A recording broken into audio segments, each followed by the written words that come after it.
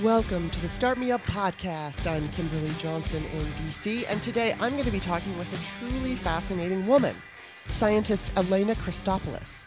Let me give you a little background about who she is because she's got an amazing resume. In early 2000, she implemented the first urban wind turbine in North America, which took more than 250 homes off the grid.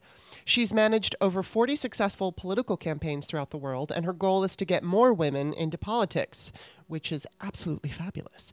She wants to increase the number of female environmental scientists from 28% to 50% over her lifetime, and to continue to develop STEM programs.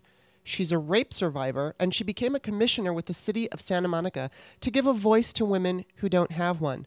She's working on the Me Too movement for women in science and in STEM with Anita Hill, and she's also supporting and working toward the Equal Rights Amendment, which is something that is very close to my heart and something I've been working on for a long time.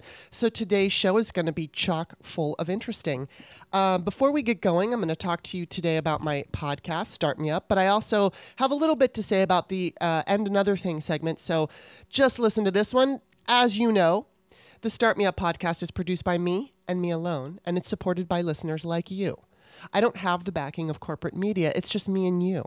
So the truth is that none of this would happen without you. And that's why your financial support is needed to keep the show on the air. When you get a chance, make sure to stop by our Patreon page at patreon.com/startmeup. Sign up for at least $1 per month. You'll hardly even miss it, and you'll be supporting the show in the best possible way. Now, when I began the show in 2016, I created the $5 tier for the And Another Thing segment, and that's for patrons only.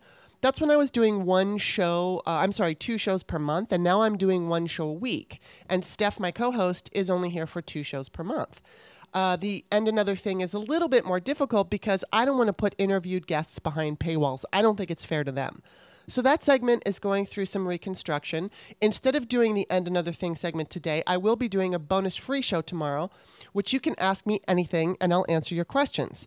We've done that before and it's really fun. So in order to do that, you can either send me your questions through Patreon direct messaging. You can post them on the comment section of this show on Patreon, or you can also post them on Twitter. I will be specifically putting out the call tomorrow for Ask Me Anything. So there's that too. If you support the show for $5 a month, you will still get at least 2 And Another Things per month, sometimes more if I have a co-host as opposed to somebody that I'm interviewing. And then also the bonus free shows. And as the show grows, I'm going to be figuring out what kind of perks to offer. I just hope that you'll stay with me on this podcasting journey because I love it so much. Visit patreon.com/startmeup and look around the site. Listen to the shows. If you like what you hear, support the show for any dollar amount. That's $1, $5, $10, $20, anything. All righty. And now on to my conversation with scientist Elena Christopoulos. Welcome, Elena. Hello. Thank you for coming on the show. It's a pleasure. Thank you for having me. You have, and I hate to overuse this word, fascinating, but you have such a fascinating resume. I was going over it in the introduction, and it's just so highly impressive. I just I know where I'm going to dig in, but I almost feel like I don't even know where to begin because you've got so much going on. So why don't you just start off by telling us about your background and your background of working in male-dominated fields in science and politics? Yes. And just even as you say that, I do see some changes. Yes. So I'm half Greek, half Austrian. I have a lot of European background in my growing up, and I had a privilege of, not when I was a kid, of growing up in Europe, lived in Canada, did my university in Canada, and then now live in Santa Monica and in Toronto. My background, so I saw at a really early age, I have a big fat Greek family, not physically, just literally. So my big fat Greek family, and some of the smartest people I know are my aunts, and they are farmers. They are not formally educated, but they are the hardest working people. And growing up, they instilled upon me what we are doing to the planet. I mean, the appreciation of the soil, the appreciation of the water, the appreciation of where we get our water from, how we use it, how we grow, what we put on our plants. And, you know, I didn't have American peanut butter until I was 13. I had to be a teenager. So that was, I had that, I don't know if you remember, so I was that kid who had to grind their own peanut butter, right? So it was the kid who had that lunch who everyone was like, what is that? Why are you eating red peppers and what is going on? Right? We have this nice white Wonder Bread, and I just wanted white Wonder Bread and Skippy peanut butter. Yeah. And so when I turned 13, I went to an American store with my parents kind of looking at me like I was some test, and kind of I was like, what do they know that I don't? And so I took a scoop of that peanut butter, and I got violently ill, and I saw my parents laughing like teenagers when I was a teenager. And I said, okay, I got it. And they said, look, if you read what's on the Skippy peanut butter. And I said, yes. And they said, well, so where's the peanut? Is it first, second, third, fourth? Where is it on the label? And I said, no, it's way down, and there's a lot of chemicals. And they said, yes. So, you know, your body, you've been eating quite healthy and clean. So just know that that's kind of, you know, you can do what you want. You're 13, you're a teenager, you can do, but just, we wanted to kind of see this happening. And from then I had an aunt at that time who sadly was very instrumental in my life and my upbringing, and she passed away of cancer. And she didn't smoke, and she ate healthy and all of this. And so I went to every doctor I could find, and they were all men. And I had my little 8-track. I'm that old. So with my parents, and, you know, I kept asking why on earth my aunt passed away. And no one had an answer for me. And they kept looking at my parents, and my parents said, you know, our daughter's asking, we're not asking. You know, and I said, she drank this water, she ate healthy. I knew, you know, what happened. And so it kind of got me into I was always a very questioning person. So from that, I kind of said, oh, so why are all doctors, to my parents, why are all these scientists and doctors men? Where are the women? Mm-hmm. And so that kind of got me into looking at, where are the women? Why are they not around? And so I knew I wanted to become a scientist. And I realized quickly what that meant. And so from there, that was always, it's a long story, a little bit of a long story how I got into politics, but, you know, it was really kind of, I wanted to not just open the door into male-dominated fields, I wanted to break the door down. It really, you know, upset me because, you know, I'm a Leo, and I have a strong personality, and, you know, I've owned my voice for quite some time, and that's a privilege. But I've also seen other fabulous, talented women not being able to get in there and trying to figure that out. Yeah. So, you know, I went to Queen's University in Canada. I got my schooling as a chemist, and I had this crazy idea of putting up a wind turbine in downtown Toronto, which I did. And everyone kept telling me I was crazy. And I was told at a young age, if you got an idea and people tell you you're crazy, it's never going to happen, keep going because you're on the right path. Right, yeah. And so I got it up and took almost 300 homes off the grid. That's amazing. And yeah, and, you know, and it was a very diverse team, mostly women. And from different backgrounds, because I thought, why not? Diverse backgrounds mean diverse outcomes, and that's where I got into science. And there was a man running for mayor of Toronto who approached me and said, Elena, you know, you've done such a great campaign with getting this wind turbine up. Would you like to run my political campaign? And I said, yeah, which I said, that's my younger self in my 20s, said, you know, I don't have a political science background. And he said, it doesn't really matter. You ran an environmental campaign. If you like what I stand for, you know, if you can think about it. And I went to 3 men in my life who are mentors and still mentors to this day. And I said, you know, I'm really thinking about this. And they all laughed. And I said, why are you laughing? And that at me.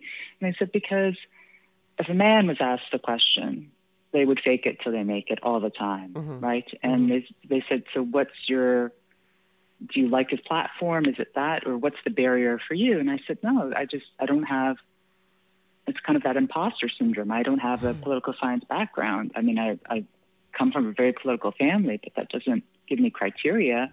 And I said, Elena, most people in politics don't have a political science background, So, and if you want to do this, we'll help you. And two of them had a glorious career in politics and quite well known. And I said, okay, let's go. And he became mayor of Toronto. And that's kind of how I came back and forth to either working on an environmental campaign or a political campaign. Wow. Now, let me ask you this. As a scientist, have you experienced any kind of, sexism, chauvinism in your field? Oh my goodness, yes. The Me Too in STEM, oh my goodness, yes. Oh, yes. All the from actually, I can remember as early as public school, all the way through university, through on the field. Unfortunately, yes. And so how does that come about? Like, what are some of the individual experiences you've had that you can maybe point to where somebody was chauvinistic to you? Sure. Go ahead. Sorry. No, yeah, just where you experienced either chauvinism or sexism or something like that. So in university, which it's changed now, hopefully the stats aren't showing it, but I was most of the time the only woman in a lot of physics classes or science classes. And, some of my classmates would bring in things or call me nicknames, or I had a teacher's assistant would say, call me a name. And it was just, to discourage me from continuing. What kind of name would they call you? Well, they would, because I grew up, I had a very distinct, background. Someone called me Peaches, and I had no idea. I thought that was, okay, I had peaches and cream complexion. I had no idea that had to do with my chest, right? So I thought, oh, that's a nice compliment, because I was insecure about my face, right? So Peaches was a nickname. Some people would bring thongs to class and kind of throw them my way. You mean like underwear? An actual underwear, yeah. Oh my God. Yeah. And I would say, hey, the Goodwill's around the corner. You just wasted $5. Wow. So next time, know my size. But yeah, and I have to, so for my 20s, and also, in high school, I had a science teacher ask me out to the prom. Oh my God. And and I remember going straight to the principal and telling the principal, and the principal, who was a man who was fabulous and believed me immediately, and the teacher was fired. Wow. But and I was just, so it was kind of the norm a lot. So I kind of had this badassery, so to speak, of my walls were always up. So it was just always like, why am I always fighting this?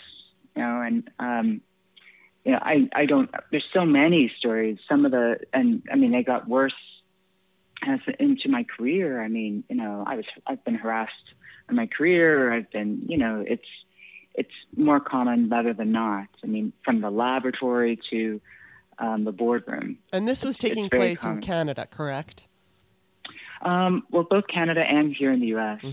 Well, obviously it happens in the U.S. I'd like to think that some other countries are better, but evidently not. No. And I think a lot of it is, it's what's happened is bad behavior is rewarded, right? And, I was always scrappy, and, I was always had my hands up ready for almost like I was going to a West Side Story fight or something like that. But it was, I also knew quite early that as a white woman, I had privilege. Yeah. Right. So people would believe me over my friends of color. So I saw that very quickly and very early in my life. Now you said, I mean, you mentioned you're a Leo, I think is interesting considering you're a scientist. And sometimes, the astrology and the scientist thing doesn't mix. But Leos are, I mean, Madonna is a Leo. I have a cousin who Yes. is a Leo, and she is one strong ass woman. I mean, I always say, like, I can't even imagine her and Madonna in the same room. They were born the same year, and they're both like these blonde, bombastic bombshells. And I swear to God, I can't even imagine. But anyway, the idea is that the Leos are strong. Leos are leaders, like the lion. So I'm kind of curious when you were going through, considering you have like this strong personality, when you were going through some of this sexism, were your feelings ever hurt, or was it something where you felt like sad and then you got angry, or did it immediately make you like, F you, fuck you, I'm going to be as badass as I can? Like, did you feel like a rebellion? So yes. And yes, it's funny. My birthday's the same day as Madonna, different year, but yes, same day. So it's a powerful day. And now, unfortunately, Elvis's death and Easy Rider, the actor. Oh, right. Yeah. Yeah. Right. What's his name? Peter Fonda. Yes. Passed away on my birthday. So, yeah, I think I went right. I think also early on, I went right to like, F you. Yeah, I went right to there, right? To like, and I am a natural blonde, not the blonde I am now. I'm a little blonder with help, but I dyed my hair black and I went into this interesting, harsh thing. Yeah, I was like, you're not fucking with me. Yeah, it's just not going to happen. Did you dye your hair black? Let me ask you, did you dye your hair black because women with blonde hair are taken less seriously? Or was it more of like a punk rock thing? No, although I love punk rock, I wish that was the answer. It was actually, I will go anywhere to see Iggy Pop, but no, actually, it's really it was seeing what I was wearing and what I was doing, and seeing to be taken more seriously. Okay, if I have a mom-ish haircut and dye it brown or black, and wear very loose-fitting clothing, so I had this whole thing to be treated seriously, because I saw, there was for me in my 20s, I was treated very differently. Yes. Yeah, I mean, I've been blonde. I've never changed my hair color, and I've always been blonde. And I mean, in the careers that I've chosen, it hasn't necessarily hurt me, or at least not to my knowledge. I mean, I've been in sales, and I've been an actress, and then a writer. Obviously, as a writer or a podcaster, your hair color doesn't matter. But obviously, women with blonde hair are usually taken less seriously than brunettes, which is ridiculous. Yes. But it is what it is. And hopefully, women like you are helping all of us to overcome that ridiculous patriarchal stereotype. So now, when you say you said you managed over 40 campaigns, tell us a little bit about that. And were they all women? I know that you're looking to bring the number up from 28% to 50% of women is it STEM specifically that you're looking for that? STEM or STEAM, but also in politics as well. Okay. Yes, because it's actually, with the advent of social media and Instagram or the gram or whatnot, what the kids call it, it's unfortunately it's confidence, not competence, which is a barrier for a lot of younger women getting into science. And it's at a point where they're in 8th grade or whatnot, where women or girls at that age tend to not think science is sexy, don't know about a career, and there's not a lot of role models on social media who are portraying that, right? But at the same time, there is this confidence that boys just have. If you're a white straight boy, you've got it. And, so what does that look like? So I teach a lot. I guest lecture. I mean, I taught at one class that I saw, which was, I guess, to geek out, but I loved organic chemistry. I just loved there was a science and an art together with it. And people in my university thought I was, no, my professor even said, don't say that out loud. Don't say that as a joke, right? He said, it's fabulous. But I saw this in university for a lot of women and men. That's kind of a course that if you don't pass, you're not going to get into medicine or medical school, right? So it's a pretty important class. And so I started on my own, helping and tutoring others, and I enjoyed that. And I have a left side brain, and so when things came easy, I just wanted to share that with others, whomever that may be. In terms of yes, I think in terms of about hair color and how we're perceived, my hairdresser when I was 29, and I was going to Europe to travel for work, and I didn't trust the hairdresser over in Europe at that time. And I said, let's take the dark out. Let's go natural, right? Let's go blonde. And I'm on my BlackBerry, that blue BlackBerry, which I loved so much, which was indestructible. What a horrible phone that you could throw around, play hacky sack with, And I missed the moment, but which he says, wow, finally you're letting the light in. And I said, the light, and I said, just, blonde, if that's what you mean by light. And I just kept, completely over my head. Yeah. And until I did, for some of I was installing wind farms in Greece and solar, and I was bringing a team of at least 55% women in every team I have. And when I went to see these aunts of mine who are the farmers, they said, wow, you're back. Wow. And I said, and I said, what do you mean? And they said, no, this is you. You were covering or hiding yourself. We never understood why. Like, this is you. This is your power. And don't let anyone else ever take it or try to take it. Wow. And I don't know if it was a jet lag or I finally got the message. Right. And I began to cry, So, but I got it. Yeah. So when you're mentoring or when you're helping people on political campaigns, what do you do? How do you help these people? So because my very background and whatnot, so either it's help with a climate change or environmental platform, also to help candidates, both men and women. It's if the candidate, if I have to believe in them, I'm also at that point in my life, right? But it's also, it's a moral compass for me, right? I mean, I've had, writing a book about my life and experiences on campaigns, and I look back now and just think, my goodness, how did I, survive some of those? But,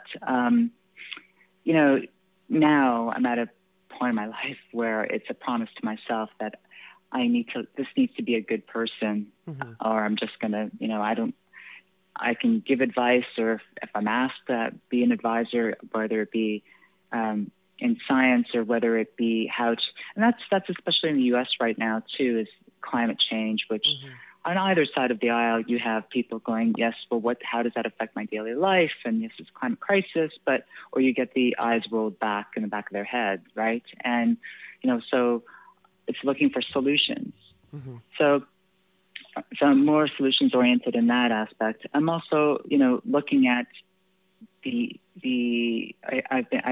get asked to either advise a team, and I look at the team, and it says, okay, if I'm the only woman on the team, or you don't have any diversity in the team, you're going to have, like, how do you know anything else, right? You need different people on your team to give you different experiences. And the best candidates out there, and who are best elected officials, are ones who really, really listen and are not afraid of, you have to have an ego when you run for office. Who's kidding, right? You're on 24/7. It's a show. But if you really listen to constituents and have that moment, that's where you see those candidates rise, where other candidates will stay stagnant. So just out of curiosity, do you have a specific favorite presidential candidate for 2020? I have a few. Uh-huh. So I have a top 3 of, I don't know if anyone else has joined the race today. It's still too early to say. Right. But, and it's hard because I've also visited, I live in California, where a lot of people in the middle of the country call California the land of the fruits and nuts, right? That's what my grandfather used to call it, the granola state, yes. Yeah, right? Yeah, So yeah. that's, I still don't really get the connection, but yes, that's, but yeah, I mean, I love Elizabeth Warren's energy. She genuinely has that energy. She outruns anyone on the team. Whether it's a group or whether it's one-on-one, she does listen. And when I ask other friends of mine who are independent or on the other side of the aisle, they say, "Oh, her voice." And I said, "That's sexist, right?" Yeah, I mean, that's what they always say. They said the same thing about Hillary. Right. Her voice, we can't stand listening to her. And Yeah. I said, "Well, if it's a straight man," I said, "Is your wife, do you like her voice? Yeah. How about your daughters? Would you say the same thing to them?" So, trying to see it from their point, if they can see it from their point of view. So I like her energy, and I also like that she is really listening to Black women, and especially Black trans women, which is amazing. And I do like, let's see others. I don't think he'll do that well. I like Julian Castro. I knew him back in the Obama days. Yeah. I think he's someone to watch. He's got a very diverse team and diverse messaging. He's great on housing, and that's his issue, really. Right. I love him. I really, yeah? Yeah. Do you? I mean, my first choice is Elizabeth Warren, but I'm sorry, go ahead. No, why do you like Castro? Well, part of the reason I like him is, okay, first of all, in my intro, I talked about your interest in the Equal Rights Amendment, and I am an Equal Rights Amendment activist. And I'm just going to throw in a little bit of history here.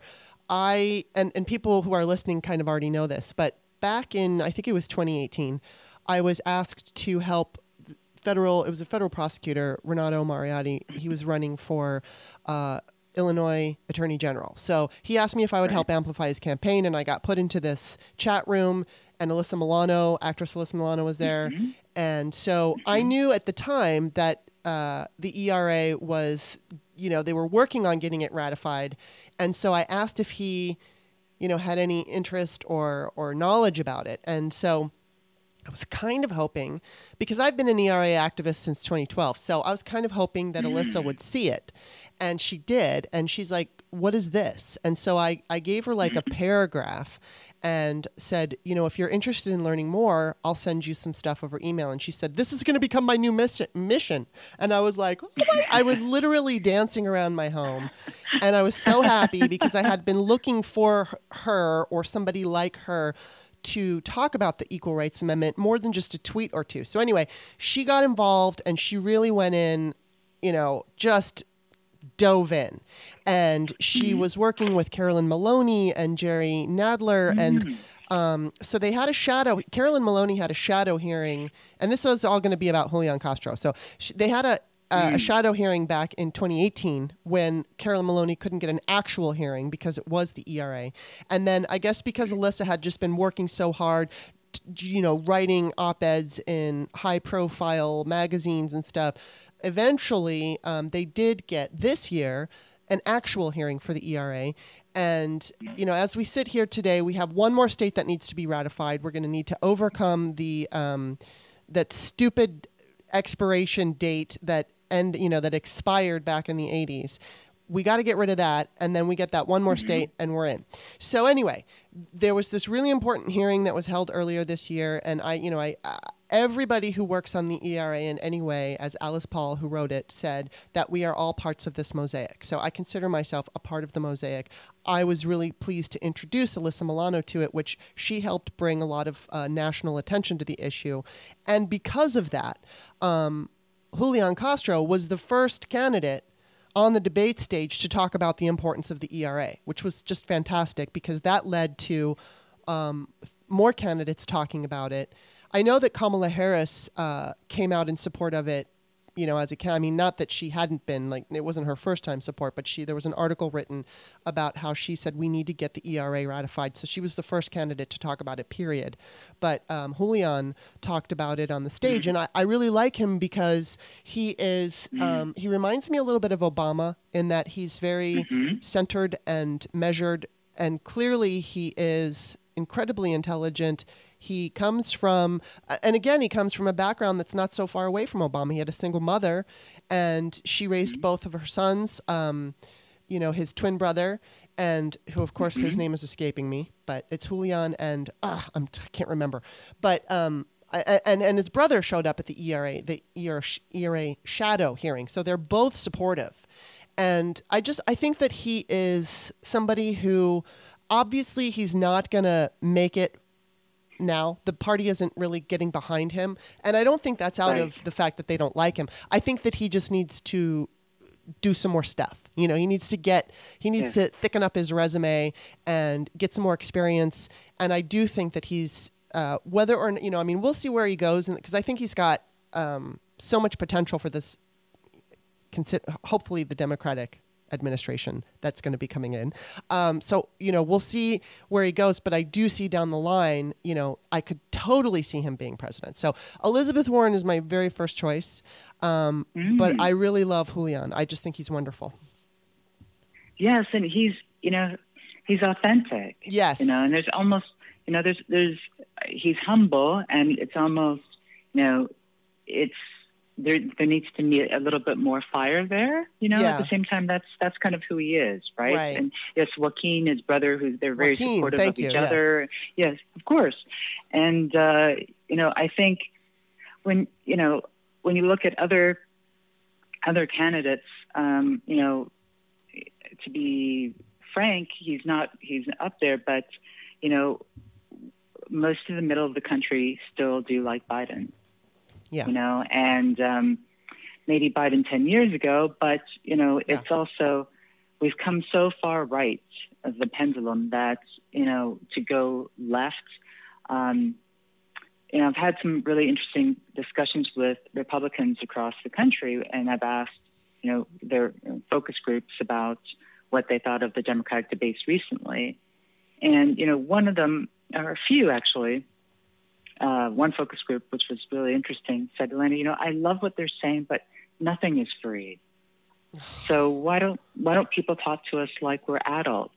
Like we're going to pay, and that's fine, pay taxes or pay where that comes from. But, I don't, this whole free this, free that, free this, and they have a point. Yeah, they do. And I think, Elizabeth Warren is pretty good at explaining where money is going to come from. I do think that she could get better on the way she describes healthcare.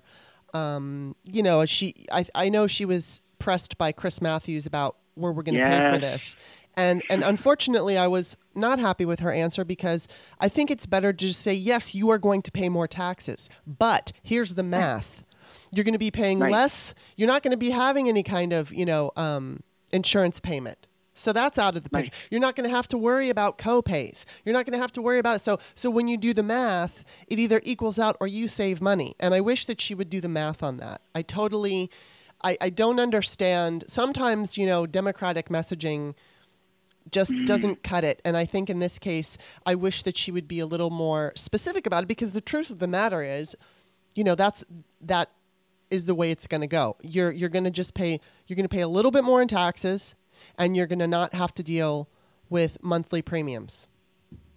Right. And you're going to be covered, right? And that's, because, I have healthcare here and in Canada, right? So I can talk about the public healthcare system in Canada, right? So, and it's, Canada's not a socialist country, and so it's okay. People can relax. We're not, and things like that. But it is, we have social programs in this country, in the U.S. and in Canada. We, so we have the public system. I've had the same doctor since I was 19. So when I've taken friends to kind of go with, what a trip to the doctor looks like. And, my doctor, we chat, we talk about his family, etc. And, I've taken some friends sometimes a friend may have like a sty or something. I was like, oh, can you check out my friend's sty? And they're like, well, they're already thinking, well, they know, how much it's going to cost. And I said, it's not going to cost, because it's not going to cost, there's no copay, there's no middleman, right? So exactly what you said. And it's kind of, I think it's when we,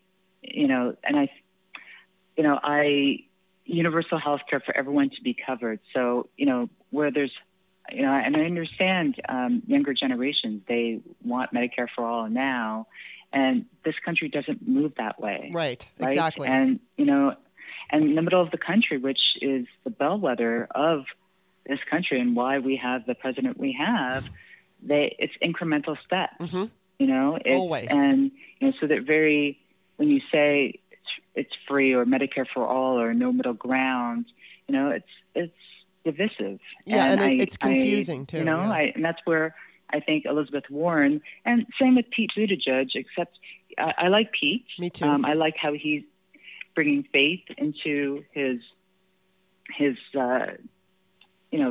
he talks about his purpose in faith and how it plays into his daily life. But at the same time, faith, regardless of what side you're on, it's not a Republican thing, right? And, so to bring faith and to represent the LGBTQIA community, and a woman's choice is her choice, it's like, and it's also the messaging there, right? Like everyone's pro-life. It's just that we're not, don't be anti-choice. Yes. My choice is, my business. Right. Yeah, I think I've been thinking about this Joe Biden thing and people liking him. I think really, look, Joe Biden is a good guy. And, he worked with Obama. And I think his popularity, everybody says this, and it's true. Right now, his popularity comes from his polling numbers, as well as the fact that he was vice president to one of the most beloved presidents that we've had, at least in my lifetime. And so I think people feel as if, A, only a white man is going to beat Trump, and B, that Joe feels familiar, and he reminds us of a time when things were normal. And so what that tells me is nobody's basing their support on him because he's got these great ideas or he's got this individual kind of plan for the country. It's all about, I'm a man and I can beat Trump. And, when it really comes down to it, I don't support Joe Walsh in his run at all. But I do support the fact that he's running because he is just as much of an asshole or more than Donald Trump. And he's going to be able to troll Donald Trump in such a way.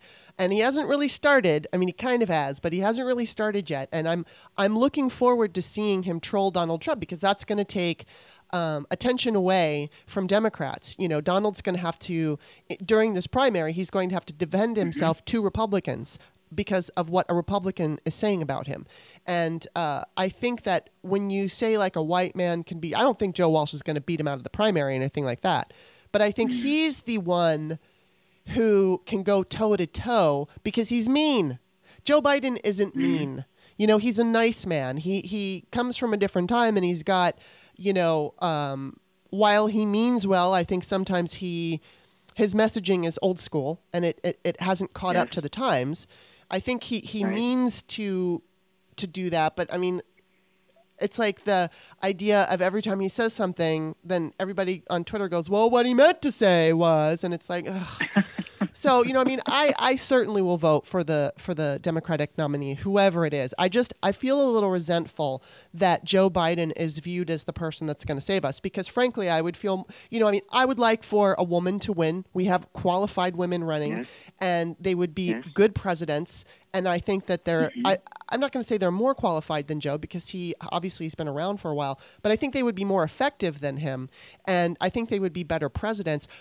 But if it's going to have to be a man, right? If it's just going to have to freaking be a man and we still have to wait for a woman, I would feel more confident with somebody like Julian Castro because he has an individual plan for our country where Joe is just like, hey, I'm just reminding you all that, I was around when it was normal and I'm going to bring it back to normal. And it's like, that's not enough. It's just not enough. No. So that's my little rant. Yes, we've swung too far to the right. It's a different world, a different era. It's completely different. Yeah, Yes. and so, I mean, I don't know what's going to happen. And it's kind of like the idea of him becoming the nominee makes me feel resentful. And it's not because he's a man. You know, if we got a man, like I said, if it were Julian Castro, I would be disappointed that it wasn't a woman, but I would be very excited.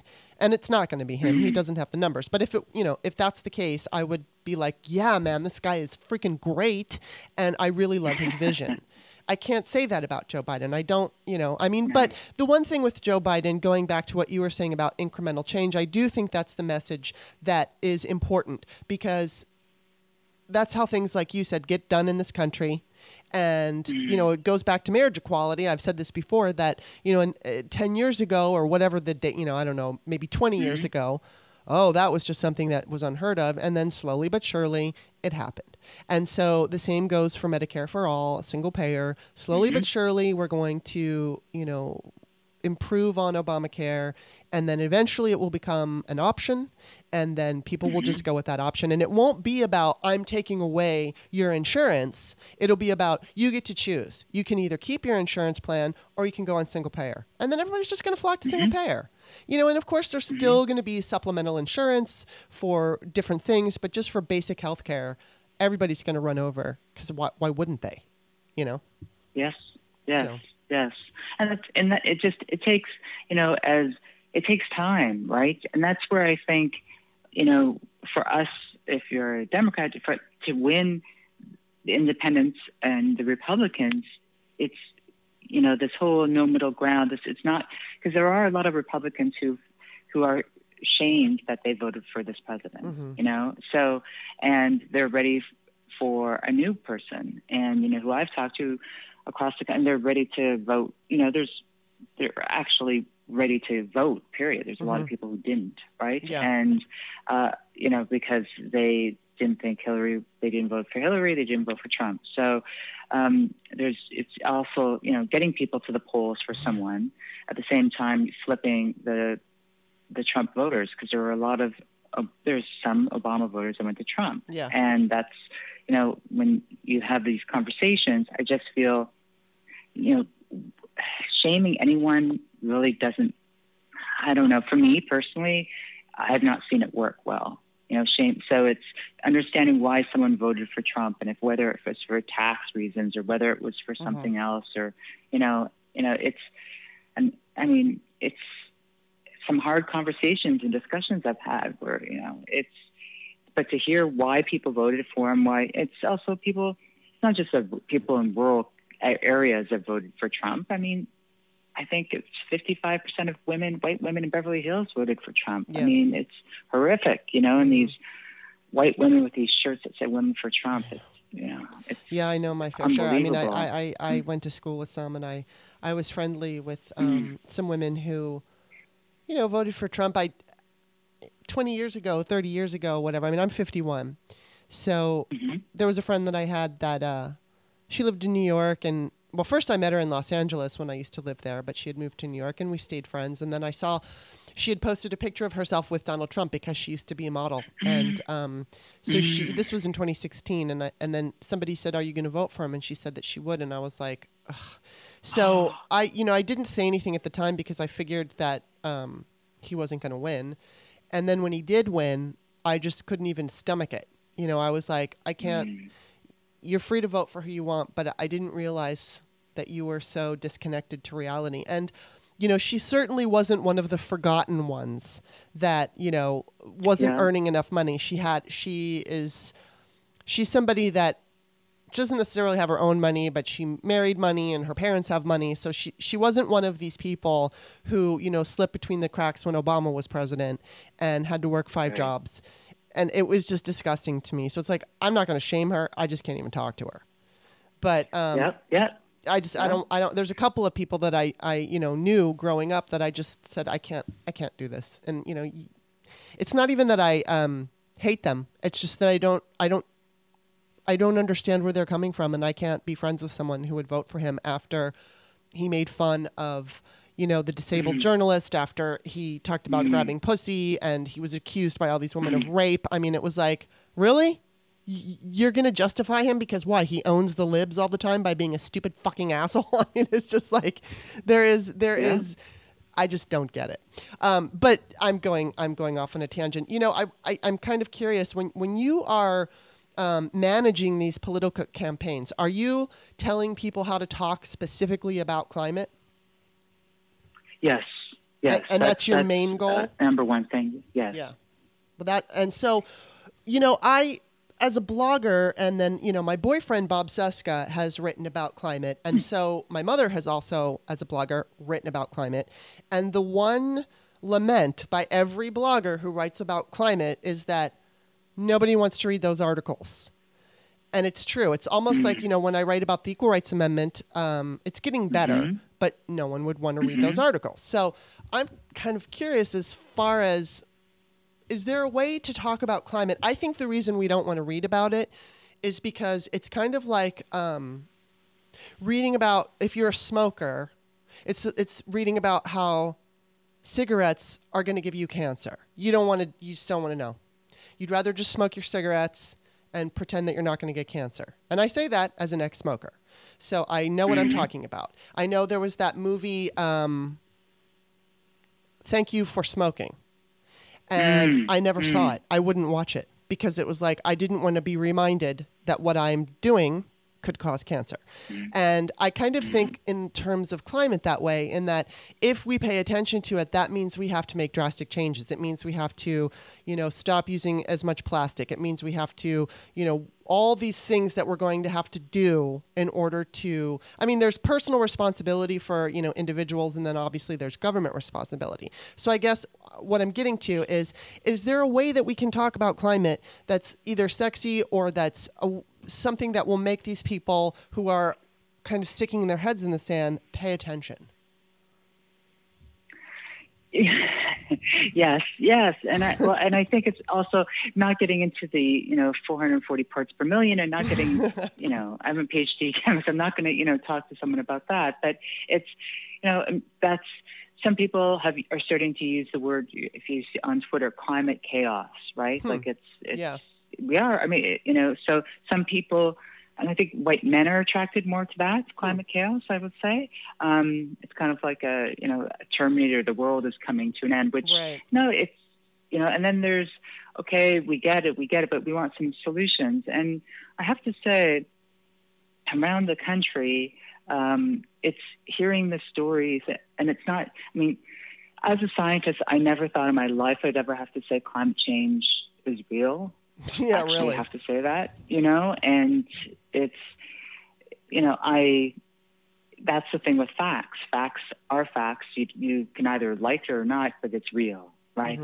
There's proof, and it's not weather, it's climate change, right? So there's a difference in weather. So I think it's, it's beginning to get some traction, but I think people are looking like, what can I do? And there's Project Drawdown, which talks about ways to solve climate crisis, which one of them is actually to teach women and get women involved, especially in third world countries, getting them microfinancing, getting them in solar communities. It's important getting our girls and women educated. That's one of the big things.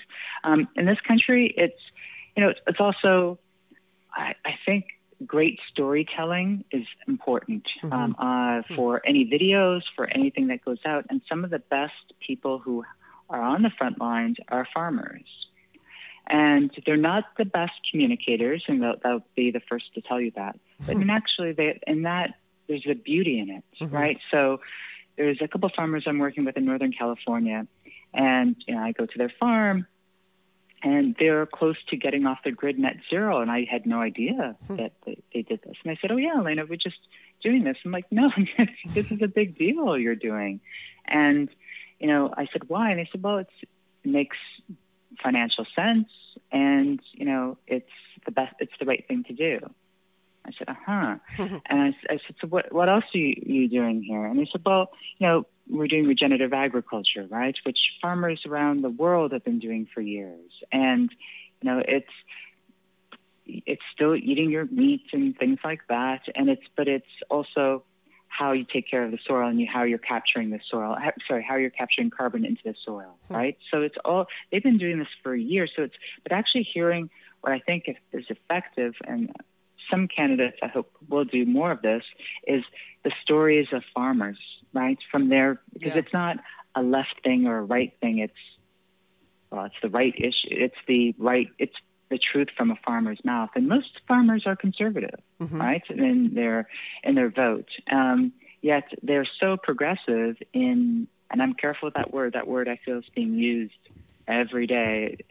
I feel it's almost vanilla at this point. Everything's progressive. But is hearing what farmers are doing, right? Because where they're doing, how they're doing this, and educating, right? And it's from, I guess, I've composted my whole entire life, but that's also, my family, Europeans, my great aunts and uncles, they have always done that. And so, when the whole 1950s came, this whole throwaway culture, and it was, we must buy new clothes and get rid of things and plastic. And, where cultures before, or generations before rather, it was, no, you kept your clothes, or you kept your, well, jeans weren't around then, but you kept, the clothes you had or the shoes you had, and you didn't throw away things. There was also kind of a value to, and I think that's slowly coming back, in a circular economy, so that we have zero waste. And I think people are, regardless, I don't know what the president's tweeted this morning, but, I think, because I've implemented many wind turbines my entire life, every time someone says something about a turbine killing a bird or causing cancer, I hope that's not on my epitaph, but, there is education, right? Yeah. Like the number one killer of birds are cats, right? Wow. So yes. So, so there's that. And, I have this PowerPoint, which I've talked about. And it's also not to try to get into that trap, but actually just speak facts. And, if people, I don't engage on Twitter that much with climate change deniers. I go to a point where I'll say, here's some facts and here's some thoughts, and I'll let you be. And if they're trying to, Twitter can be a very negative place. And if it's kind of a downward spiral, I'm out. Yeah. Right? And that's not for me. And it's like, here, take a read. And if not, I suggest where you're from, here's a class, or here's, for free that you can listen to, or, so I think there's this, what's happened too is some brilliant, and I use that word knowing full well that how difficult it is that the lobbyists, right, from the smoking industry, smokers in oil and gas, are now the lobbyists for climate change deniers, right? So it's the same people. Yeah. They're not scientists, and they are doing a great job of promoting this. So if any scientist in the world is saying there's no such thing as climate change, they're not a scientist. Yeah. So, yeah. I think, you know what, in your answer and what you just said, I do think probably the sexy answer, or the sexy way to deal with addressing climate, is about how people can save money. Because isn't that what it's always coming down to? And when you talked about the farmers and what they're doing, and being very progressive in the way that they're choosing to, to do their job, that it sounds to me like they're finding ways to save money.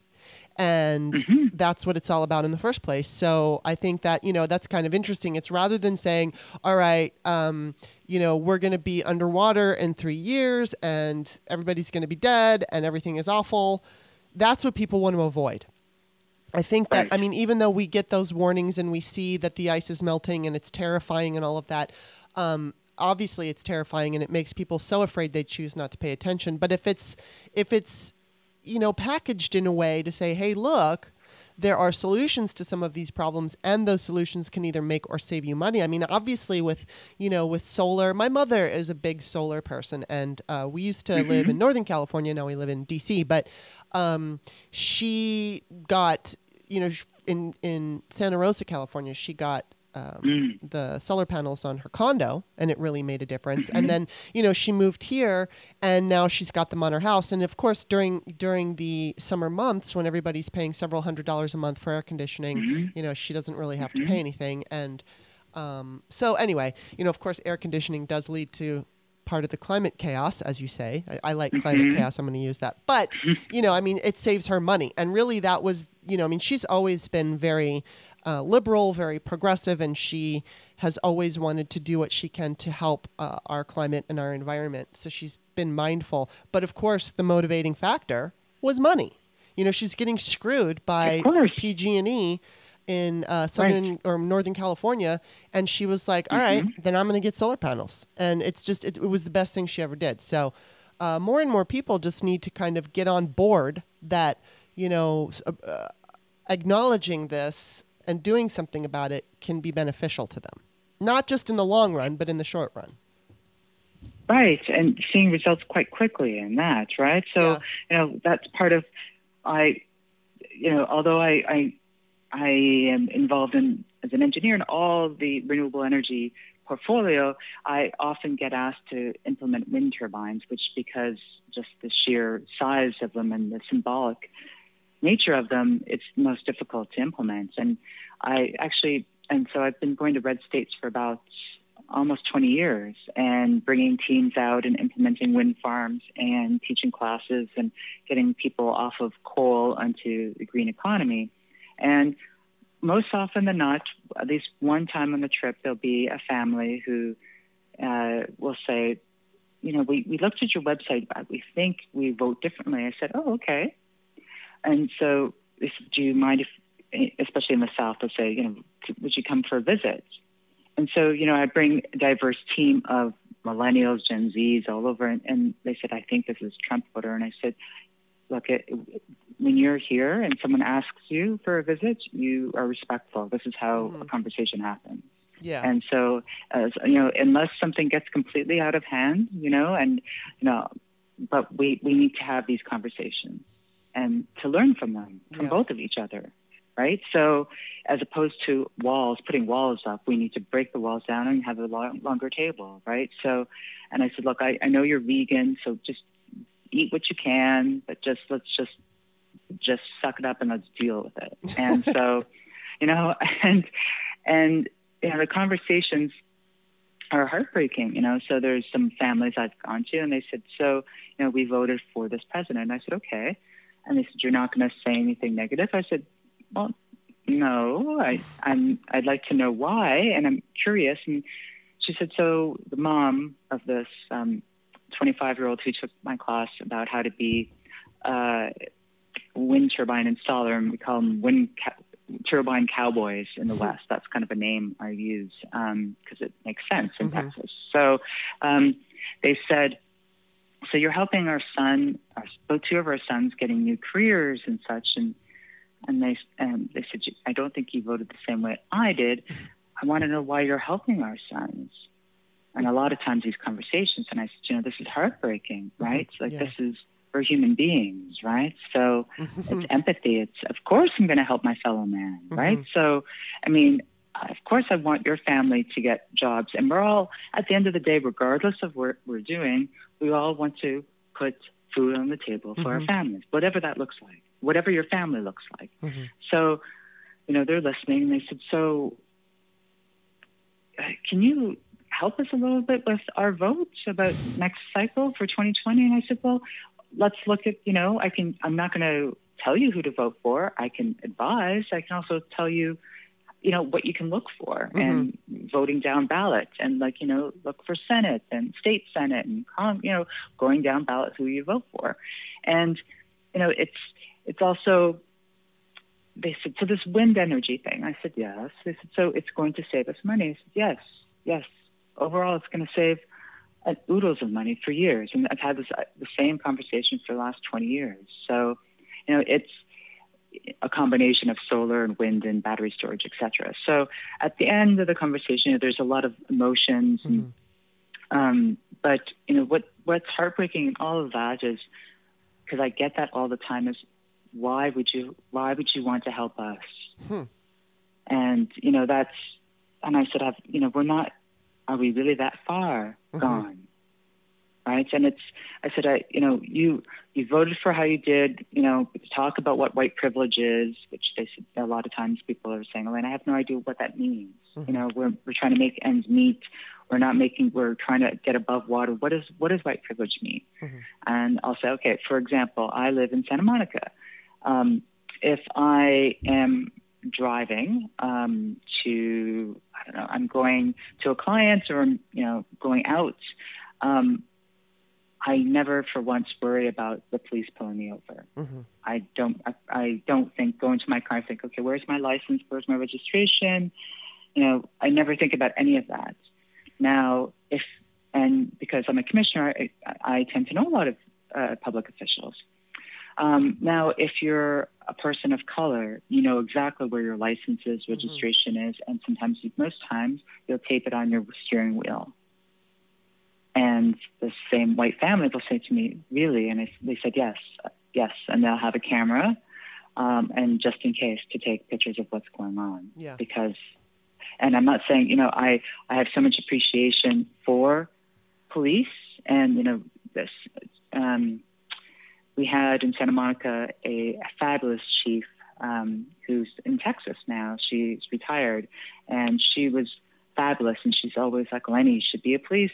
Get onto the police force. And I said, no, this can still scare me, but thank you. But I respect her immensely. And yes, of course, I think there's good officers. Absolutely. But there are some bad apples like everywhere, right? Just there are. And so it's kind of, having conversations and not, with social media and other things. And also, Facebook with doctored videos, and that's going to be a huge play through 2020. Mm-hmm. And I was in a meeting a couple of days ago with some AI folks who are bipartisan, and they're looking to put on any video, regardless if it's left or right, it has to be bipartisan, otherwise it's not going to work. Mm-hmm. And it'll be a symbol, so it'll show this video is not doctored. Oh, wow. So I saw some videos with Obama that were doctored and not doctored, and my goodness, it was Obama with Trump's voice in there. And it was really scary. So this is here, this is now, this is cyber warfare, right? This is how Trump will win. So the idea is that candidates can use this and parties can use this, and it's part of, protecting America, right? Because, they're doing this in China, they're doing this in Russia, and, people woke up this last election saying, oh my goodness, Russia tapped into our elections. And it's like, they've been doing that for years. That's my inner voice. I'm like, no, we've been doing this. They've been doing this. It's been going on for years. This is nothing new. Right? But a whole lot of people woke up after this president and said, oh my goodness. Well, so, I think, partly because they were so successful in an online campaign. The cyber people don't really understand. They get it if you take down the Twin Towers, but when it's cyber warfare, they don't really put it together. And unfortunately, what winds up happening is, we all get so emotional. I'm kind of, and I've talked about this before, so I won't go too much into it, but I saw it happening because initially I supported Bernie Sanders in 2016. I wound up voting for Hillary enthusiastically, but when I supported Bernie, I was in these, Facebook groups, and they initially started out very positive. They were all very pro Bernie, and if somebody ever said anything negative about Hillary, they got chased out. They're like, we're not about this, we're about Bernie. And around April of 2016, that's when the attacks really began in full force, and all these groups that had once been, just loving, kind of peaceful, pro-Bernie sites were now anti-Hillary and lies. And, there was one of the things that I very specifically remember, kind of what you're talking about, and I'm not exactly sure what they did, but when Hillary was on 9/11, when she kind of passed out, there were stories popping up that she has a double. And that, of course, she was in poor health and she was going to die any minute. And then there was this body double that was the one that was going out and doing work for her. So here I was supporting Bernie Sanders, and I'm looking at this information, and I'm looking at, these pictures of this woman who doesn't really look like Hillary, but kind of looks like Hillary. And it made me question. It didn't make me question so much her. I never hated Hillary. I preferred Bernie. I just preferred his vision. I no longer support him. I will support him if he becomes the nominee, but I'm I'm not going to vote for him in the primary, but still, I support his overall vision, and I still do. I like the vision that he has for this country. It's just that, I had certain feelings about Hillary, and I knew that she's a wonk. I knew that she's not the best, as far as shaking the hands and talking to the people. That what she admitted, that's not my thing. My thing is the work. And, but I felt like maybe we needed a new, just a new kind of, way to go about governing. And that's why I liked Bernie. But when I saw these videos, I even though I didn't hate her, I would question her and I would wonder, like, what's this about? And then there was this guy, H.A. Goodman, who initially was all about Bernie, and now he's H.A. Goodman for Trump. So, but every day he was like, she's going to be indicted. She's going to be indicted. She's going to be indicted. I mean, it's every day. And all the Bernie people were hanging on his every word as if it was actually going to happen. And has she been indicted? No. Did she die? No. But it was like you would read these things and it would make you wonder.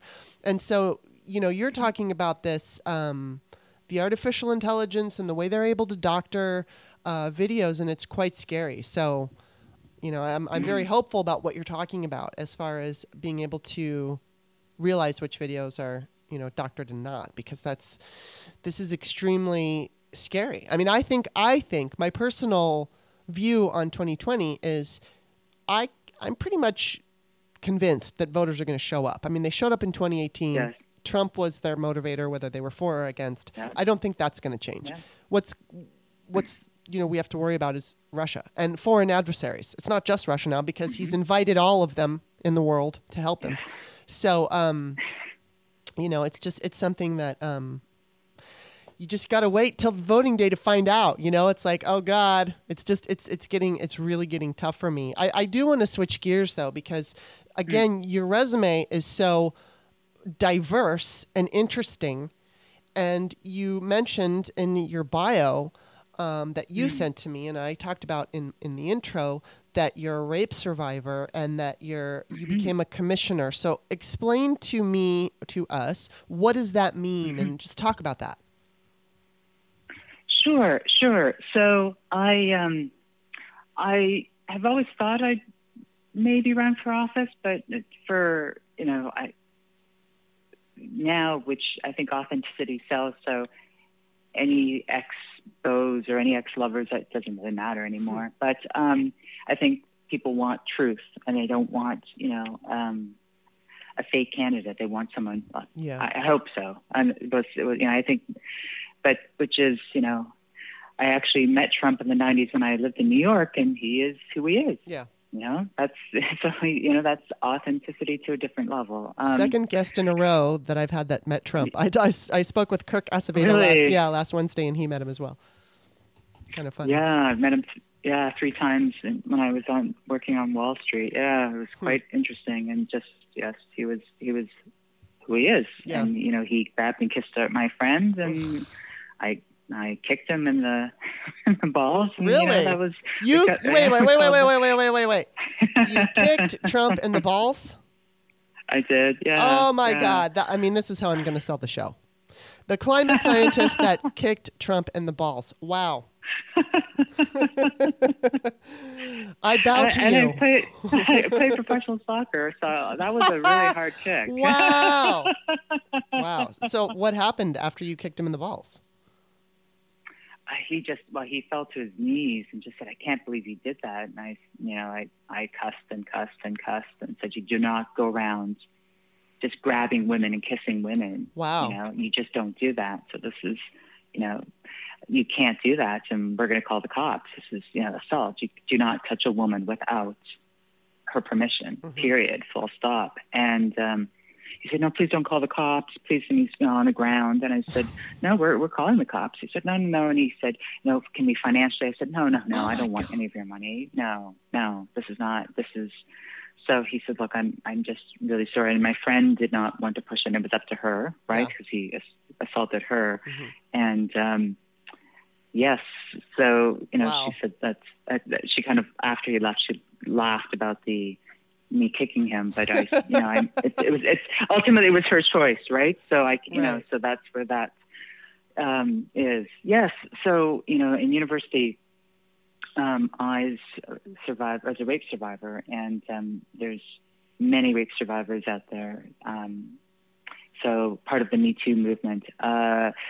Getting into being a commissioner, I never thought about getting into public office. I was walking. We have in Santa Monica a beautiful park, and the lighting's not the greatest, and I'm always careful about safety. And I saw the lights were kind of dull and not bright enough, and I don't know if that was the artistic aspect or if they just ran out of money or whatnot. It's a $49 million park. It's gorgeous. But so I asked a friend who said, "Oh, I know a city council member you might want to talk to." And so I talked to said city council member and said, I live near the beach, and I'm walking in this park, and just for safety, because a lot of friends of mine are women who run, and they don't run when they don't feel safe. And so my thought is, how could I help put a change order in here? What can I do?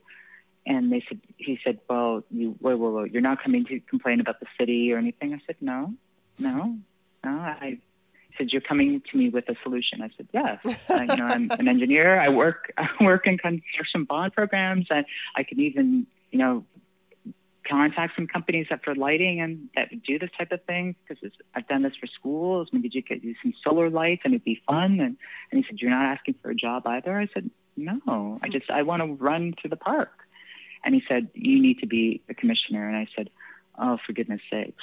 Wow. And I'm sure that wasn't, I said, why? And he said, we need more people who are doers, and just not complaining about the city. And, I think it'd be good to shake it up. And I said, look, I'm in politics for my career. It's not a game, it's a job for me. He said, no, but I think you'd be a great commissioner. So, there's an opening if you should apply. So, and that was actually pretty hard, one of the hardest to apply for, but nonetheless I did. And I remember we were talking about Domestic Violence Month, and we were talking about sexual assault, and at the beginning of my tenure as a commissioner. And I remember I was at it wasn't a boys and girls club, but it was a community group, and these kids were about to go to university or college, and people they had speaking, had the presentations out, and they're national organizations, and they're great, but they weren't reading the room, right? The kids were looking at the parents like, this is boring. I stats, yes, how many people get raped and assaulted, da-da-da. And so I asked the person, I was to speak anyways, I said, can I have a few more minutes? And she said, sure. She goes, the kids are not. I said, of course. I mean, this is, they're not, some you just have to read the room. So there was a small group. I said, can everyone bring chairs closer? So we sat in a circle, and I said, my name's Elena Christopoulos, and I'm a rape survivor. And I've helped produce a lot of films, but saying that out loud that was the third time I'd said it out loud in a public setting. There was 50 people there. And I said, I'm here to I can see parents are worried about sending their kids to college. I see girls, you're worried about going to college, and let me know how I can help you. And I can start off by telling you my story. And I started telling it, and I would stop, drink some water, cry, and I still realized, wow, there's a lot I still have here. That, which a fellow commissioner had said, Elena, we all have luggages that we don't need to carry around anymore. And, by you sharing your story, that's very empowering. At the same time, it's also just to make sure you don't have to carry this around anymore. You can leave it. And so we did an event in downtown Santa Monica called Denim Day, which wanted to do things large. I suppose that's maybe the Leo in me. And I shared my story on a public stage in a very public way. And Denim Day, which is one of the campaigns by Peace Over Violence, which I'm now on the board. And it's, what that Denim Day means is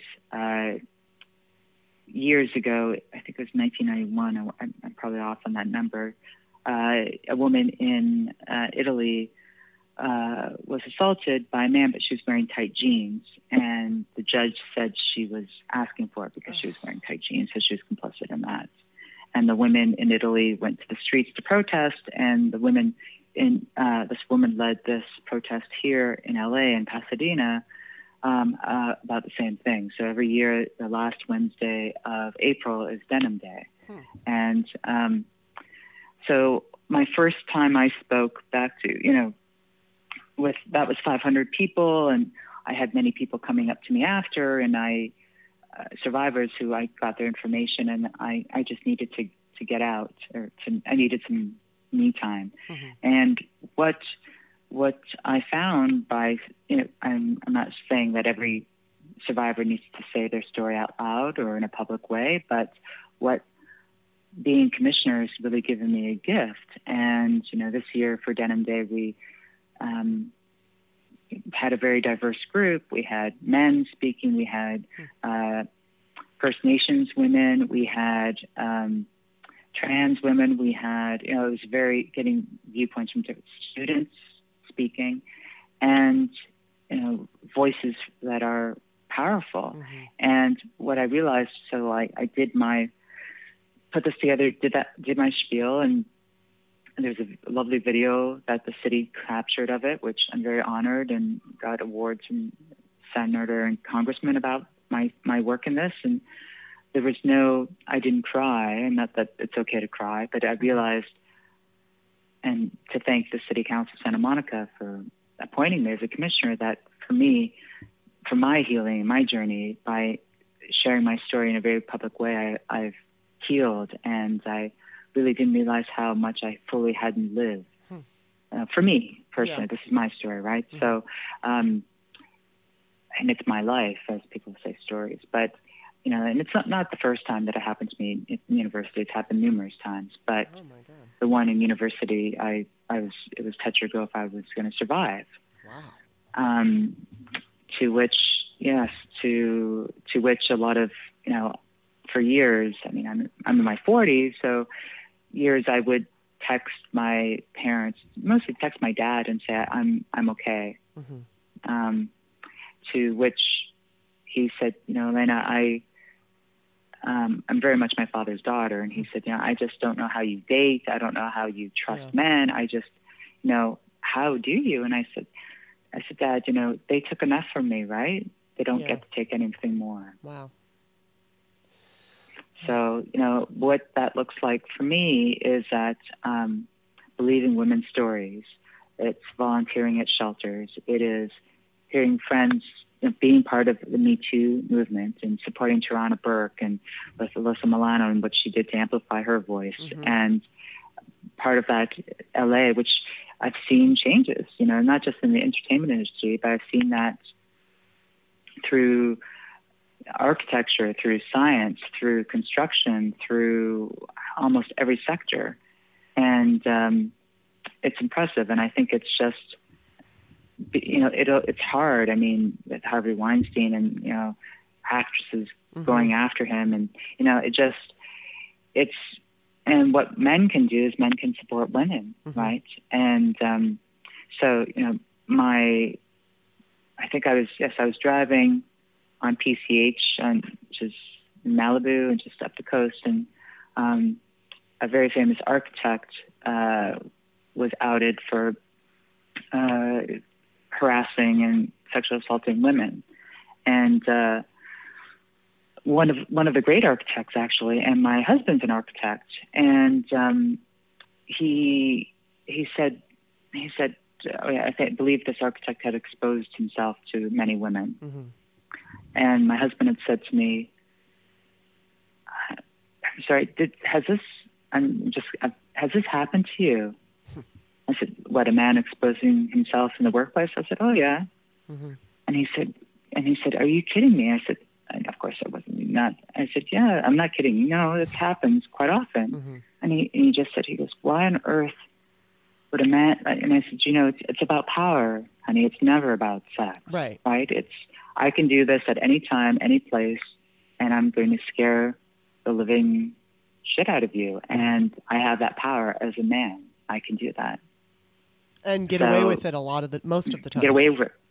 Right. Get away with it. Right. Until, how many women, with Bill Cosby, how many women's voices, with so many, with Harvey, how many women had to come forward, so, and the thought of a woman, these fake stories, it just, it just doesn't, for anyone to share their stories, it's excruciatingly painful and not true. It's truth when someone says their story. So I think for men out there to become allies, and that's where in politics too, like a white straight man's low down on the totem pole, right? So how white men, especially running in politics, can be allies is really listen, and hearing people and hearing women, and I think there's a time where, not all women have to say publicly if they've been assaulted or not, but for me, that's the path I took. And at first I was nervous, and I actually had some people from my past, mostly men, who knew that I was a survivor and said, Elena, you're going to lose jobs. You're not going to get hired, and, this type of thing. And I said, you're the reason why women don't come forward. So, just so you know, I am. And just so you know, I don't really give a shit about your opinion. Well, good for you. And I said, quite frankly, if someone knows my past and doesn't want to hire me for something based on that, then I know exactly who they are, and I don't want to work with them either anyway. Yeah, what's so interesting is that I've always said that I was fortunate, and I am, but I was fortunate because I was never molested as a child, and I hear so many stories from people saying, yeah, that happened to them. And then I also felt lucky because I hadn't ever really been a victim of assault. But then I was doing my podcast with my partner, and who's not here today, but we were talking about an experience that I had when I was probably like 19. And I met this guy who was 26 years old, and we went out on a date. I really liked him because he was a police officer who worked in the mall. So he wasn't a mall cop, like he wasn't a mall. I always called them mall vice, but he was actually a police officer who worked in the mall. And I was working in a store in the mall at the time. And so he would come around, and he was 26, and, he was a nice looking man and all this. So I was flattered by his attention. And then, he asked me out on a date, and I was excited. And so at the time I was living in Los Angeles, and we went to my favorite restaurant, which was called the Mirabelle. I don't know if it's still there. But actually, I don't think it's still there. But anyway, we went there, and then we went for a drive on Mulholland.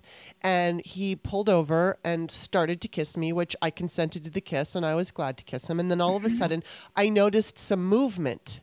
And I looked down, and he was jerking off. And I couldn't believe it. And I said something to him. I think I said something along the lines of, are you? Or something like that. I didn't even finish. And he just kept going until he was done. I think he actually, no, I take that back. I think he wanted me to give him a blowjob, and I said no. And that's when he started to jerk off. And so I was explaining this scenario to my podcast partner, and she's like, you were assaulted. That was an assault. I mean, it wasn't a physical assault where he hurt me, but it was an emotional assault for sure. And I was so, and I have been so influenced by the patriarchy that didn't even occur to me to think that was an assault. It was kind of like a boys will be boys thing. I figured that's just how some men are. And, he didn't hurt me. I didn't say anything to him at the time. I didn't show him my disgust because I didn't know how he would react. I mean, I didn't even think about it that far. All I thought was, oh my God, this was weird.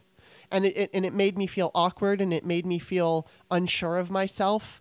And, I didn't feel like I was raped or anything like that, but it was just confusing. And then the thing that was even worse, like the worst part about it, and I just cringe every time I think about it, is I wanted him to like me.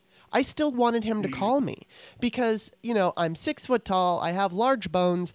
Boys, men, at the time I was 19, I wasn't like the popular girl. I was pretty and all that, Right. but it didn't matter because I was bigger than everybody else. And it didn't matter that I was slender. I'm big. I have big feet, I have big hands.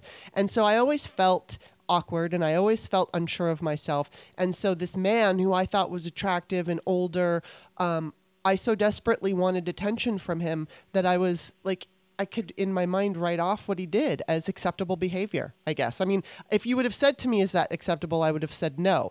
But what was my reaction? My reaction was disappointment when he didn't want to go out with me again.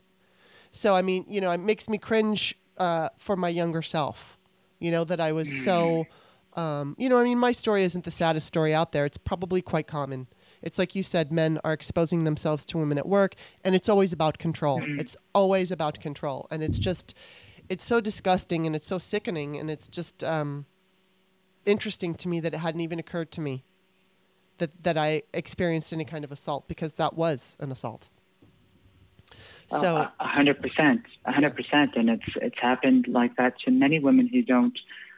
Yes, because you weren't hurt, or that is assault, right? Yeah. That's against your terms, and that's part of what I think in terms of rape culture, what people don't really fully understand what that means. Yeah, right? I mean, I wasn't consenting. Any type of sexual, right? Yeah, I didn't consent to sit there and watch him. I mean, you could throw the question at a man like, well, what if a woman that you went out with masturbated in front of you? And maybe quite a lot of men would be like, great, bring it on.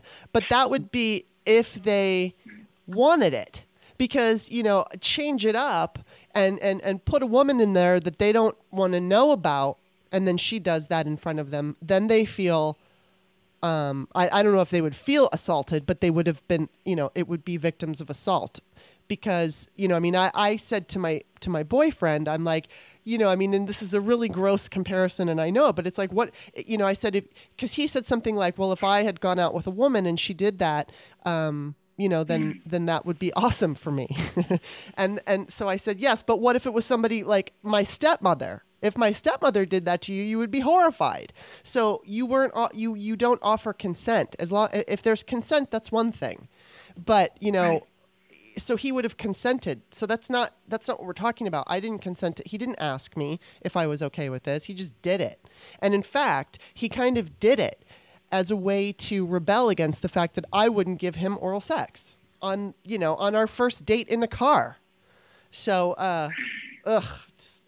and the thing that makes me so angry is I found him on Twitter, and I wrote about this, and a lot of people have complained to me that I'm not outing him, and I'm not going to out him for various reasons. It would not help me in any way, and it would be my word against his, and it's all these years later, and I can't prove it, and it's just not worth it. But this man, is a Trump supporter, of course, and he is, he advises, like he gives talks he's an author, and he gives talks to teens and parents, like about good parenting.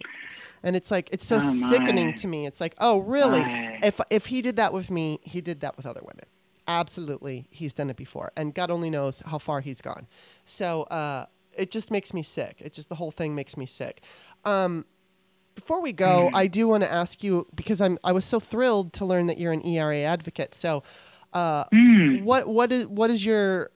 you do, or what's your take? Like, for instance, you work with Anita Hill to get more women into STEM, and is it STEM or STEAM? How do you pronounce it? STEAM. Yeah. So the artist friends of mine kind of kicked me in the backside, said, remember the arts, right? And I said, yes, I'm sorry, I'm just the science. So STEM and STEAM. So, and I said, of course the arts, but there is a lot more women in arts. So, but that said, focusing them on science, technology, engineering, and math, getting that. And I mean, Anita Hill, there's people you meet in your life who you admire, and you have expectations, and not many, I don't want to be too cynical, but not many really supersede that expectation, and Anita Hill is one of them. Yeah. So she's just fabulous. I mean, she is really, and I think through her faith and her family and her sisters who I met, they're fabulous, and family really has helped her get through that. And I have no idea what that was like in America at that time, right? So, but Yes. So with regards to the ERA, I got pulled into that to help with Arizona efforts. Oh, wow. That did not succeed. Yeah. Yes. And, I got pulled in a little too late. So I don't think there was enough outreach with schools and the grassroots movement there, right? So, and also, when the vote happened, so ERA Arizona is still going strong, but when the vote happened to the people who were co-signers, one said in air quotes that they were in Vegas on an emergency and couldn't make the vote, and the other person didn't voted against her own bill. So, and I think because, being Canadian, right, we have equal rights. There is, right? So I think, and I'm trying to understand here where I think a lot of people think through the suffragettes, through Gloria Steinem, that the ERA is passed. And I'd love to hear more, that, oh yeah, we've done that, and it's like, no. Right. And, the conversations of, if you have a boy and a girl, you've got two kids, and you're going to tell your son that he's going to be able to get paid higher, he's going to be able to do all these things, like he's going to get higher pay and for doing the exact same job. Yeah. And that's just not acceptable. And, so it's kind of crushing. Arizona, that one took me back quite a bit. And the activists there on both sides of the aisle, I've got the sash, the ERA sash, and I will keep fighting. I don't think people realize we're only one state away. Like that's what you had said, right? So I think there's that education, and I think it's like, oh yeah, didn't those hippie women pass it back in the 60s? I think that, and actually these are very educated people, right? Yeah. And so I'm like, no, so I think when I started recently with Arizona, I think, and with the votes, and my gut just said, Alyssa Milano, Piper Peebo, there's a lot of actors and activists, but, ultimately, it really took me back when the vote, even though I wasn't surprised. I think, because I grew up in a country which we have the ERA, which a man and woman will be paid for the same job, for the same duties, that they'll be treated equally, and equal means equal. Yeah. And so, I kind of thought, for my goodness, for younger women, what does that look like? Like at this day and age, and also parents telling, my friends telling their kids what that means. Cause like, Mom, what's this, because it's the social media. So, yes, I will continue to fight the fight, and if it's through a city level or connecting through other congressmen and senators. And, I still think there's an miseducation on that a lot of people still don't know. We have the ERA is not passed. There's that group of people, and there's people who said, oh, Elena, it'll never get passed. Look at the states we have now, and so, I help to do that and make sure that the ERA is mentioned in presidential candidates when they speak about it, and also, senators and around the world or around the country. So, yes, Castro was, I think, the first person to mention we must pass the ERA in the first debate. Yes, yeah, he was, and then it was funny because I think it was like Kamala brought it up to Biden, and Biden was like, hey, I was fighting on it. So like they were like fighting over who supports the ERA more, and I was like screaming. I was so excited. I was introduced to the Equal Rights Amendment by a woman by the name of Kamala Lopez, who was making a documentary. Yes, I know her. Yeah, okay. Yes. She made equal means equal. And so I was giving a speech at the Capitol building in 2012. I was, at that time, I was the spokesperson for Rock the Slut vote. And so she approached me and she said, do you believe men and women are equal in America? And I think I said yes. And she said, no, you're wrong. And here's why. So she was the one who introduced me to it. And I, just like Alyssa, when I introduced Alyssa, I was like, this is going to be my new mission. And I was a blogger at the time, so I started writing about it. And, I was working, there was a couple of things that I did, just I'd say small potatoes, but I know that at the time, there were 3 states that were needed to ratify. So and I've told this story before again, so I will be short, but one of the things that I offered myself up as the bad cop, if you will, to ERA activists who were in individual states. And so one of those states was Virginia. And so what's his name? I can't think of his name, Mark something. I'll think of it in a minute. But anyway, we were trying to get this guy, the senator, to, basically just sign on to remove the deadline. It wasn't a vote or anything like that. Just signing on to a resolution to remove the deadline. And so we were just getting basically patted on the ass. You guys are cute trying to do this, but whatever. So I was like, all right. So when I spoke to this guy's campaign manager, or I should say chief of staff, I said, look, if I don't get an answer about what he's going to do, I'm going to write an article about it, and I'm going to call him out for the fact that he's not even addressing it. And so the chief of staff said, why are you threatening us? And I said, well, it's not really a threat. It's just I'm a blogger, and I'm just going to convey what's happened. And so, again, we get nowhere. And I said, all right, here I sent them an email because they stopped taking my calls. And I said, I'm gonna put this blog out on Monday if we don't hear from you. And it was just not flattering at all. Not at all. And I'm going to have to look up his name because it's driving me crazy. But so I wasn't mean or anything like that. But I basically just called him out for not supporting women. And the fact that he's Mark Warner. So, of course, I put out the blog, which gave me a stomach ache because he's a Democrat. And I don't want to go after Democrats. But it's like, come on. Anyway, I put out the blog. Holding people accountable. Yeah, I put out the blog, and just like within hours, I got a message from one of my ERA activist friends on the ground, and she's like, "All right, he's going to look at it." So it didn't take long, and he signed it. So I was like, "Woohoo!" And then it was funny because I was able to push and roll a few of them over. Some people just didn't care what I was doing, and I would threaten them with, I'm going to write a blog about you, and they didn't care. But and I stopped doing that because 2014, I was doing that in 2013. When 2014 rolled around, I stopped because I knew we were in an election year and I didn't want to go after Democrats. But anyway, so, for a while, I was kind of there were a few people online with some platforms that were posting about it. I was one of them. And I had the biggest platform just because of the fact that I had access to a ridiculous amount of very high-profile Facebook political pages. And so because of that access, I was able to share information when nobody in the news was talking about it. And I was, whether it was memes or articles or whatever. And then I had help from other friends who had big pages like Being Liberal, and they would support us and share our memes or graphics and stuff like that. And then, so there were...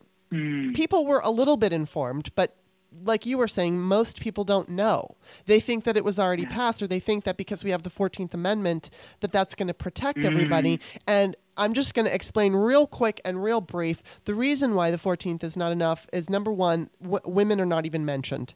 So what that means is when a woman is, whatever the discrimination is based on sex, whether it's equal pay or pregnancy discrimination or having to do with sexual assault, anything like that, when it is brought to court, a lawyer will say, all right, well, the 14th doesn't go, blah, blah, blah. The other lawyer on the other side can say, no, it does cover you, end of story, or there's no way lawyers can make it stick because the 14th Amendment is too loose in its language and women are not specified.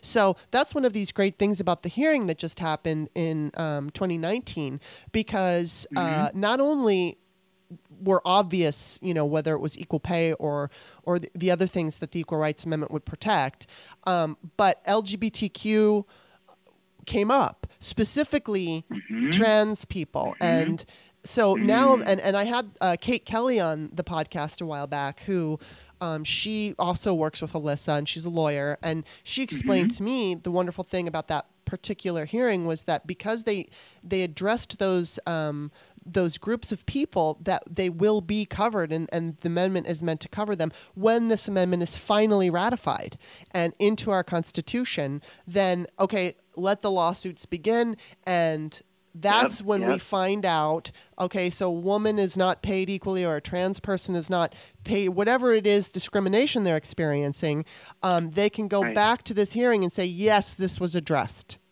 So in a court of law, it holds a lot more weight when a hearing on the ERA says, okay, yes, this group of people is meant to be protected by this amendment. So, now it's just a matter of getting that last date. If we can flip Virginia in 2020, we have a very strong chance at the ERA there and getting that state. And then what's going to happen is the lawsuits are going to begin with, the whole, of course it will. the whole expiration of the deadline and all of that. And, but there are lawyers literally just standing there waiting. They're waiting for this, and they're ready. So I think that there's a strong chance that when, there's going to be battles and it'll take a while, of course, because it's equality for women, and that can't be easy, can it? No. So, but, eventually we're going to get there. And I know Carolyn Maloney wants, likes, or at least has introduced a start from scratch strategy, which I'm all for any strategy. But first, let's play out this. They used to call it the three-state strategy. I can't even talk anymore. Three-state strategy. Three-state strategy, yeah. Now it's only one. So let's get that one and see what happens. If we have to go down the route of starting over, we'll go down the route of starting over. But I would like to, we've already got 34. We just need that last one. So that's interesting that you were brought in Arizona. I can only imagine how frustrating that might have been. I mean, I think it was frustrating because they also voted the two men and I think one woman stopped it going from the floor in Virginia. And it was just so irritating. You're like, how can people be fighting against this? And of course, what they do is they say it's going to mandate abortion, and they make it all about abortion. Yes. And frankly, the truth of the matter is Roe v. Wade was based on privacy, not equality. So, yes. I know that there are people who have a lot more intelligence on this issue than I do when it comes to abortion. And I do think that the Equal Rights Amendment would, and I just don't know the language, but I think that when it comes to abortion, yes, I think it would help. But at the same time, if you're really going to get picky about it, Roe v. Wade is based on privacy. And we might see that disappear altogether anyway. So, and abortion is already legal. So it's like, yes. What's your big scare? It's already legal. And that's the piece, right? And Arizona were doing quite a good job of it too. Was that this is not about abortion. This is about creating jobs and creating more jobs and getting more money into the economy. Yes. And more, that has nothing to do with abortion. But the minute that is even close to, that's what. Yeah, they all always go back to the fear of murdering children, as they like to say. And it's so ridiculous. And, that's a point that's so true, because when women make more money in their jobs, they put more money into the economy. They also earn more for their Social Security. So they're also in their senior years getting more money and putting more money back into the economy. So it's an economic issue, period. I mean, obviously it's an equality issue and it's anti-discrimination, and it's meant to protect people. But it's also an economic issue that helps all Americans. And it's unbelievable to me that there are people out there that are fighting tooth and nail to keep it. It's just, it's like the 19th Amendment when Alice Paul was fighting for the 19th Amendment. Unbelievable. She went to jail and she was put in a straitjacket and went on a hunger strike and was force-fed raw eggs through this metal tube that they stuck down her throat, and she had stomach issues, so she would vomit blood, and she did all of this so we can vote. It's just wow. Unbelievable to me that people were so against women voting that they would torture another human being. And eventually, thankfully, her efforts paid off, and that's why I hate to see, the right was given. No, it wasn't. It was fought for. Women died for this. We had to take it. Yes. That was our birthright, and we had to take it. And then it was only white women, and it took a while for women of color to get the vote. It's crazy. It's just unbelievable. So that's why I am so grateful that there are women like you who are out there fighting on so many. I mean, obviously you're fighting for equality, but you're fighting for women to be in politics and in science. And I think that the thing is when we actually get to a point where, we have a balance of genders in those categories, I think it's just going to be, by default, a more equal nation. But it's just getting there. And so you're somebody who is so important because you're helping, I can sit here on my podcast and I can scream about it and I can write about, you're out there doing it. And so I really applaud you. Thank you. It comes with its cost being out there, right? Yeah. Like my health and other things. And, last election cycle, I burnt out in November. I took November off, and that was actually Democrats who burnt me out. That's a whole nother story. But, I advised at the end of the day, it was like 6 campaigns at the end. And, it was just insane that I did that. But I just kind of, burnout is so high in politics. So it's, I can do it. And then my body just said, okay, we're done. We're done. And so it took me a bit to get back into it. But so, why I'm not working on a presidential campaign at the moment, advising some, but not, because if you are this year, you have to put that everywhere, right? It's on Twitter, on Facebook, on this and that. So, I have I support a lot, and I'll see. But it's also one thing we don't do. We Democrats do not do down ballot, right? Yeah. This is something Republicans have done so well for so many years. And from Senate, state Senate to Congress to local politics, which are seats that have some wonky laws. To be on the water board, you have to own a home. Now, what is that all about? So there's all of that, what that looks like. And local politics are tough. Being commissioner has been tough. And it's, what the job there is to advise City Council on how to better the lives of women and girls within the city of Santa Monica. That looks at jobs, that looks at safety, that looks at education, that looks at career paths, especially entrepreneurship, that looks at, last night we made a recommendation to City Council that all hotel workers, which there are many in the city of Santa Monica, housekeepers, have a panic button. And at the same time, their workload is less because we passed a very aggressive minimum wage 2 years ago, and there's a lot of blowback by business owners and such. And then this happened. So it got passed. The ordinance got passed. So I know the city's going to get sued, just like Long Beach and Oakland. But to see. I wasn't able, I was at another event, but to see some workers coming there with shirts saying, I work the amount of hours I need to work. I support my hotel. And just, I want to scream at my phone, and it's like, my goodness, they're doing this.